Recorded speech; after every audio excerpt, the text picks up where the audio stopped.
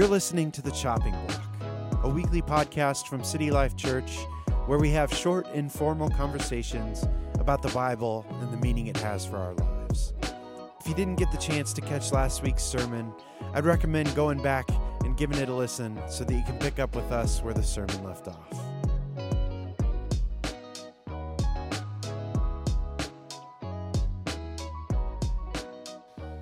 All right, man. We're getting into it with Jonah here on the chopping block. Story that maybe lots have heard growing up in their children's ministry and maybe heard in different ways. And maybe as you get in the text here and heard Pastor Andy preach this weekend, you start to see that maybe this is not a children's story in the way we tell it sometimes. You know, there's a lot of church nurseries painted with Jonah or Noah. And some brutal stories. Stories. Those are edited versions. Yeah. Those are redacted versions of those stories. Well, you started, I think when we get into the prophet Jonah's story, typically the first thing that comes to mind is the great fish. Was it a whale? Was it a leviathan? Was it a great fish? Just a big, and then you get into the question of, is this a real story? Is this allegory or is this a story? Right. And you kind of started with this story of a lobster diver, correct? Correct. Right off Cape Cod, Yep. like northeast, who is doing his job, going about his business, and all of a sudden he feels he's being swallowed by a humpback whale. Going for his second dive in the morning, and he said his world went dark. Man, he could feel himself what getting goes squeezed. through your mind? I'm just like, this is it. I think he said his first thought was a great white had gotten him. Oh. And then he realized there were no teeth. And so he was like, I'm inside of a whale. Can you only imagine? I mean, you do think about, you know how big blue whales are? Blue whales are like the biggest animals on the planet, correct? Oh, yes. Someone ride into the show. That's what I've heard. Someone ride into the show. But that thing could definitely swallow you. Unless Nessie's a real thing. Right. So, we could laugh about it. It's that was a really fun story to start with. Well, I think it was a humpback whale that swallowed him. Yeah, which they're big. Yeah, they're real big. Whales are large animals. They are very, very large animals. They're real big. That's how we say in Arkansas. That's a real big. That's a really big whale there. There should be more team mascots that are whales. Yeah, they're cool. I mean, they're big animals. Orcas are killer whales. I mean, them things are smart too, man. Right. Okay, we're not going to spend the whole time talking about marine life, but we don't even know if it was a whale. We don't. It just says a great fish. Yeah, it does. But it does come back to questions about the reliability of the Bible, questions about historicity of this story. And you said, we take the approach that this is a true historical story. Right. Like actual accounts of Jonah's life. Yep. And, for those who weren't there, give us a quick why on why we take that approach.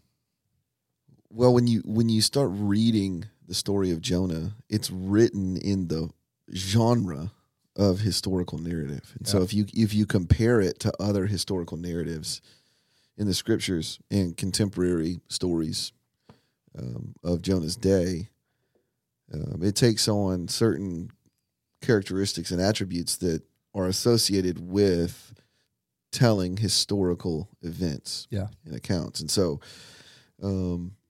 if the author intended for us to understand it as an allegory or a parable, there are certain markers there.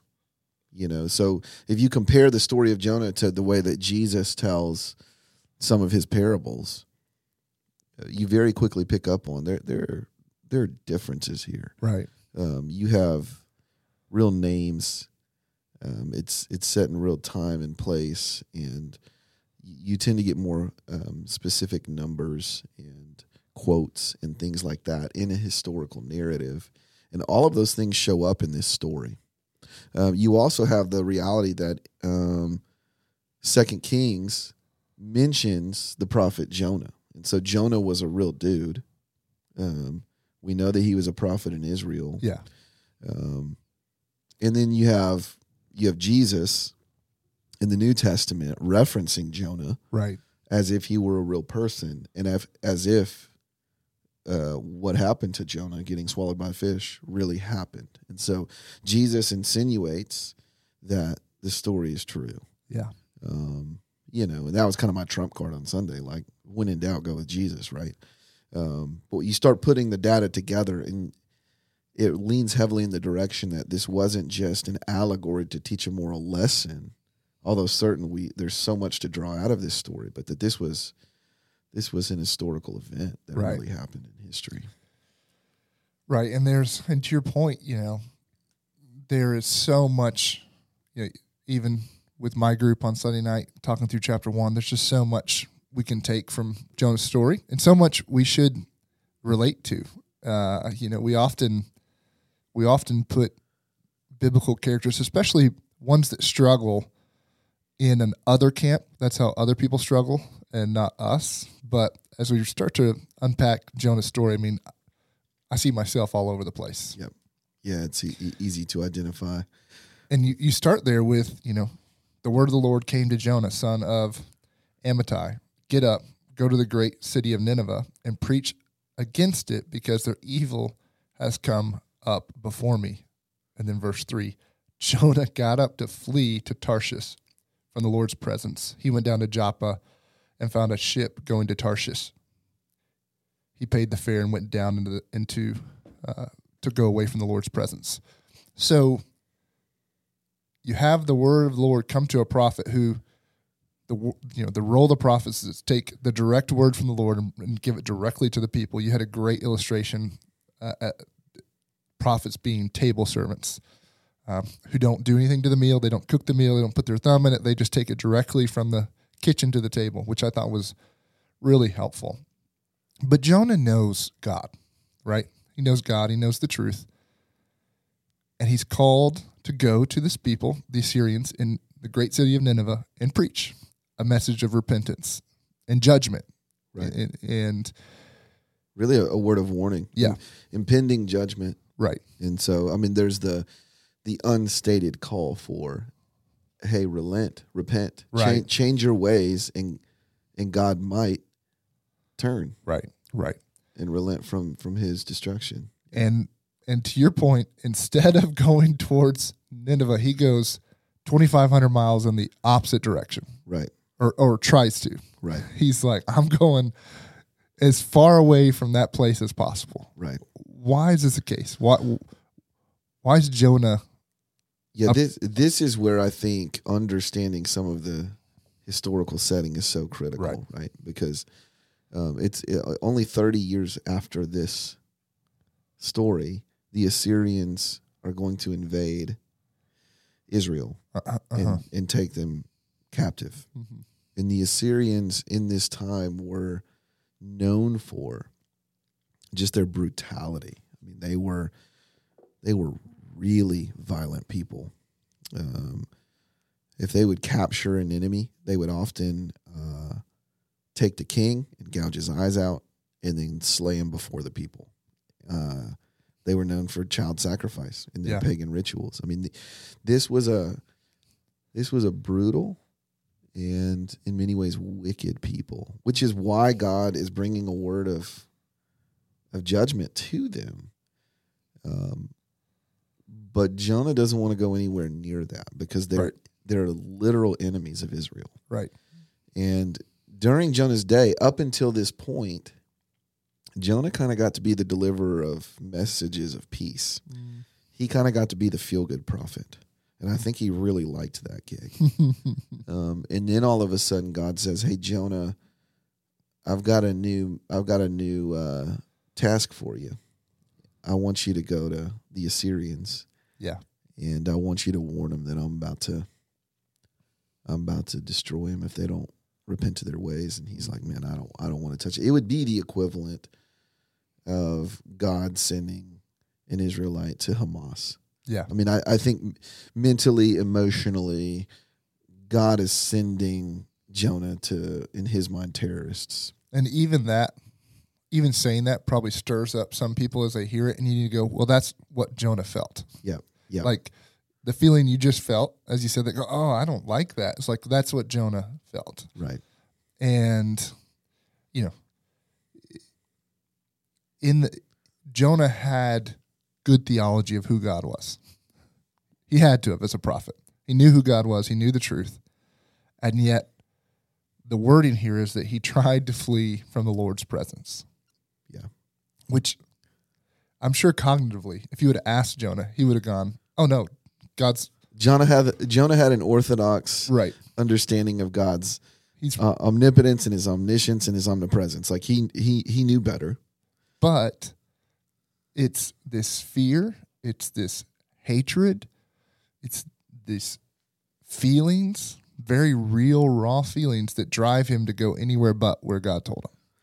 Yeah, I heard it said before that almost always, and there are exceptions, but most of the time, crises of faith are not intellectual crises. Right. It's rarely an intellectual crisis. Now we try to couch it there. Like we really try to say, man, well, I can't reconcile these things. And there may be some dissonance going on there, but most of the time it's an emotional or an existential crisis. Yeah. Jonah just didn't want to do it. Yeah. And I think most of us, that's our struggle. Mm-hmm. Sometimes God calls us to do things that we just don't want to do. It's contrary to our feelings. It's contrary to the way we want things to be.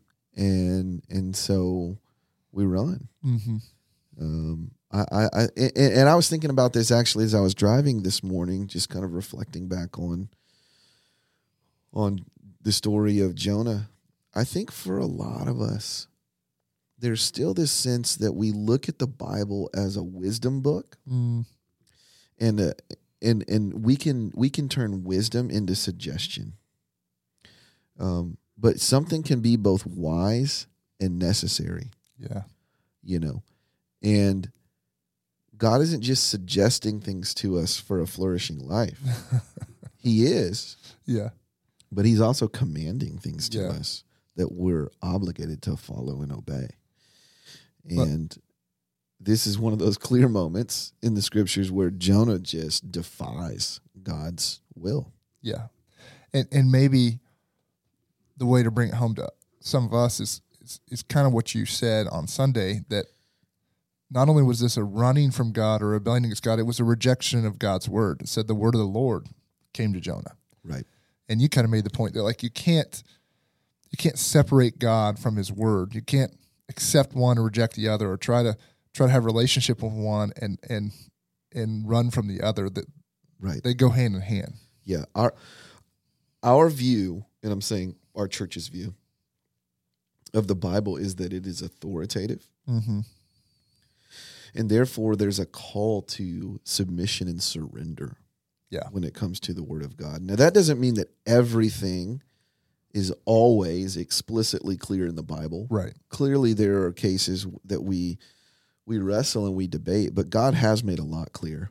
The doctrine of the perspicuity of Scripture, the clarity of the essential things is so important here. To go, God has made the main things sufficiently clear for us to know and understand and follow. And I think for a lot of us, we try to muddy the waters on purpose because we just don't want to hear what God has to say sometimes.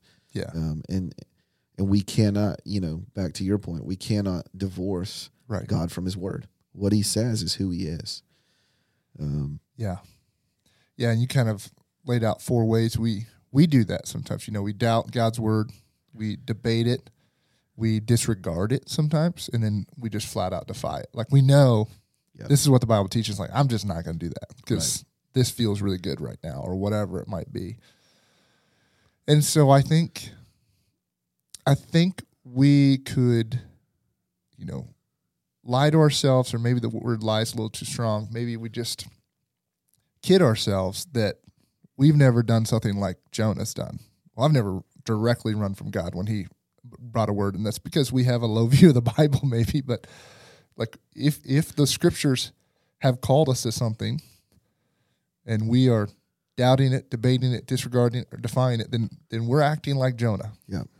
Yeah. This is a word for all of us. Right. I mean, if you can't see yourself in this text, I don't know what to tell you. Yeah. That's good. And, I just had the thought, I kind of thought about this on Sunday too.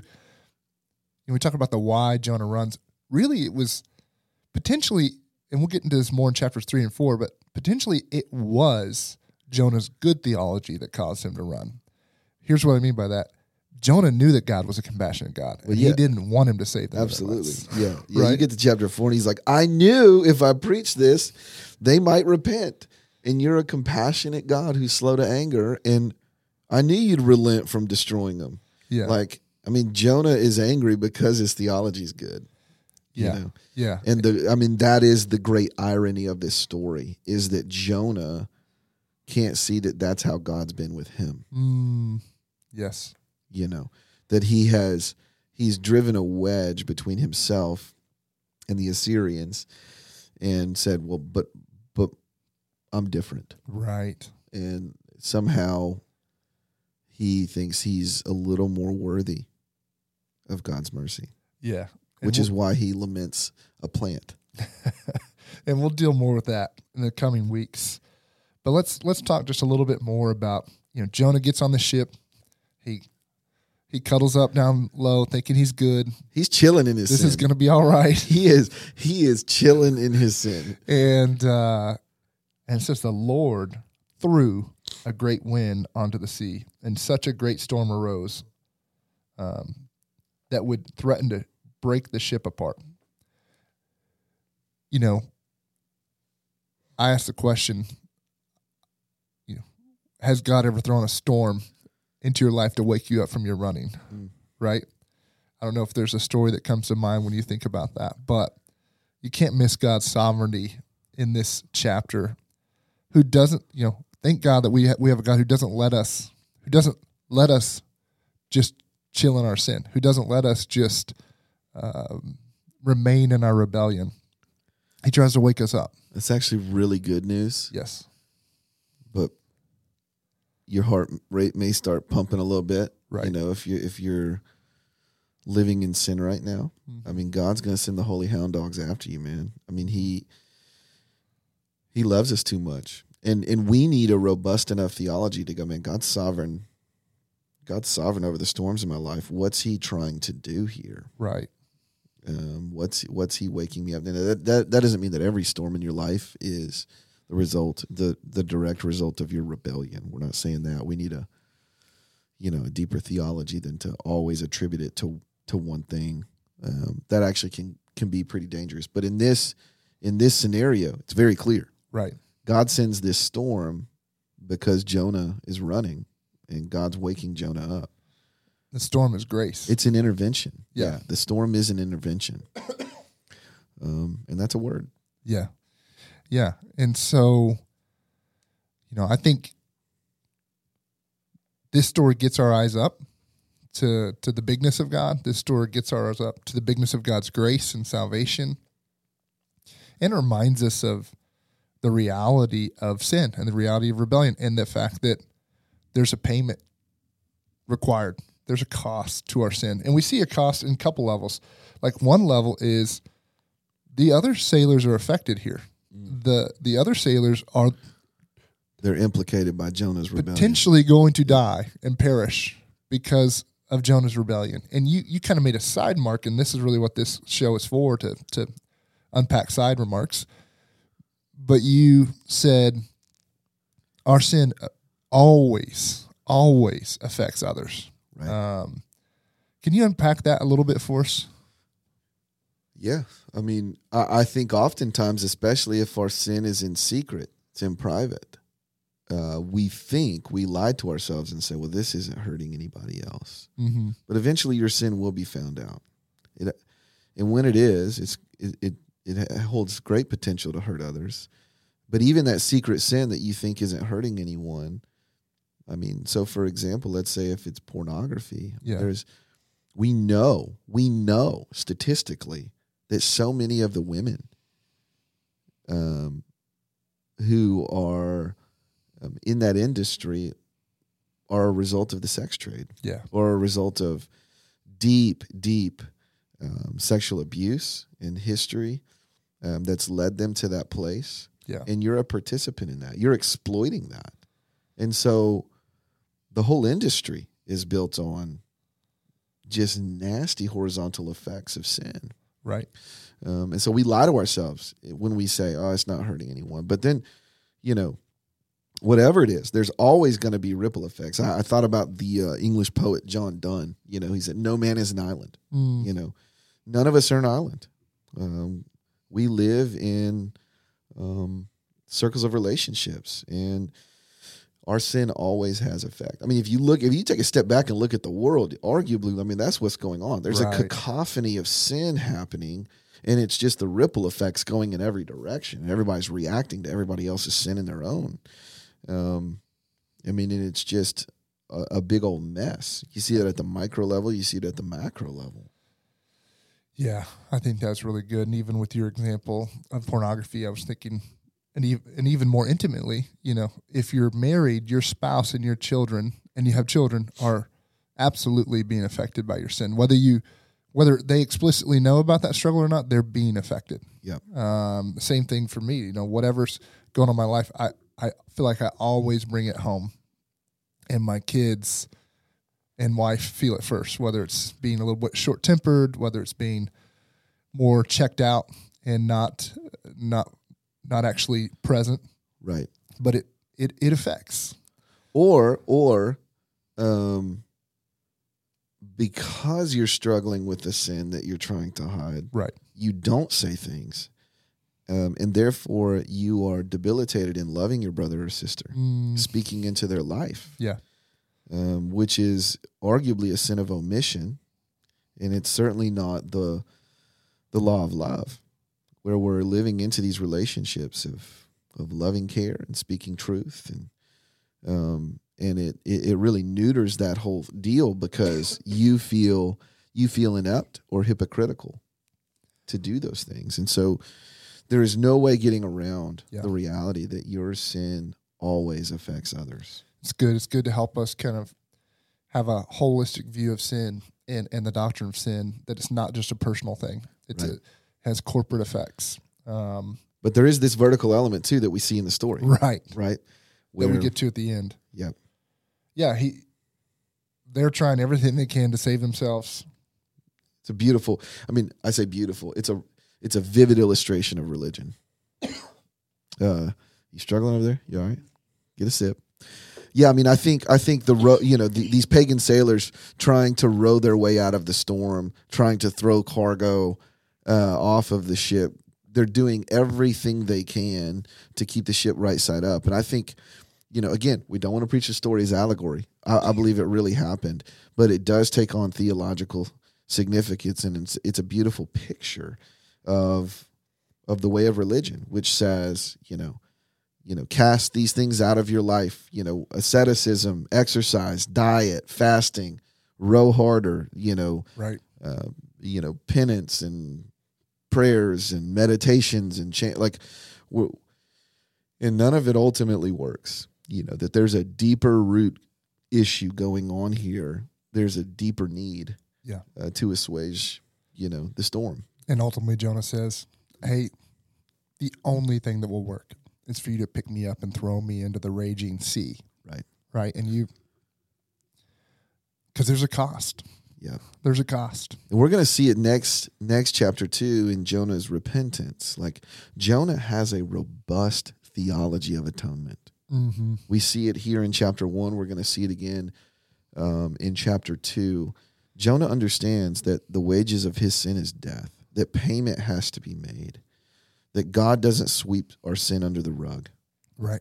That he's a God of justice and righteousness. And so he knows ultimately this sin can't be skirted. It has to be dealt with.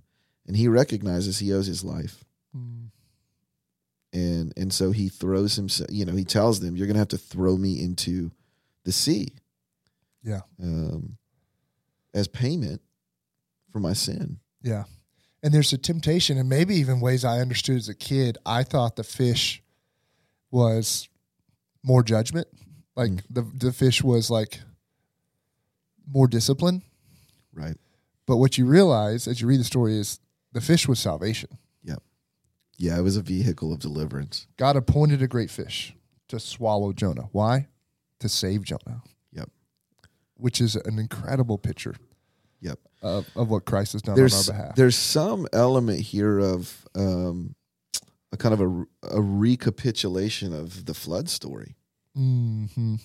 You know, where God's judgment is on the wickedness of men, and only those inside of the ark are spared. Mm-hmm. And the same thing is here. God's judgment is on the wickedness of Jonah. And yet, by his grace and not Noah's doing, he sends an ark to swallow Jonah up, to spare him. Yeah. And, you know, we saw at the end of the story, like, there's a greater Jonah. Right. A foil of Jonah is Jesus, who, not for his own sin, but for ours, cast himself into the deeps. He was swallowed up by death so that we could be spared. Amen. You know? That's so good, man. Well, I'm so excited for the next few weeks. We take a break this week with Pastor John Stark here for the discipleship conference, but then we'll have 3 more weeks in Jonah, and I'm just excited to see what the Lord does. This story has a lot to say to us, and I bet people are even this week seeing themselves, and I know I am, in Jonah's story. And so I hope more than anything, what we see in this story is a God of compassion and salvation and sovereignty who works on our behalf, who pursues us in the midst of our rebellion, and who ultimately, to your point, threw himself into the seas, the raging seas of our sin, in order to pay for us. And the love of God in Jonah's life is really, truly amazing. Yeah. That he pursues him, that he rescues. I mean, essentially what he's saying to Jonah, and Jonah doesn't know it's going to happen. Jonah does offer his life to spare his sailor friends. Right. And God snatches Jonah out of that, you know, and says, no, I'm going to provide another way. I'm going to give you a second chance. But then what we're going to see as we keep going is just the long-suffering patience of God as Jonah still doesn't fully get it. Yeah.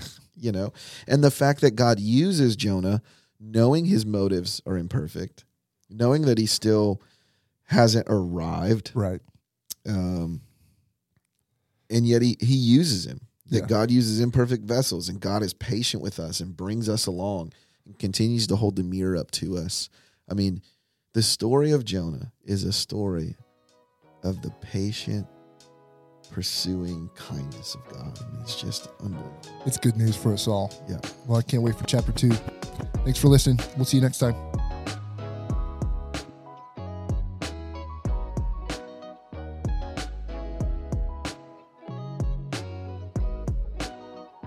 If you want to find out more about City Life Church or have any questions about the kinds of things we talked about today, you can head over to citylifechurch.org and fill out a digital connect card. We'd love to reach out and stay in touch with you. Thanks for listening.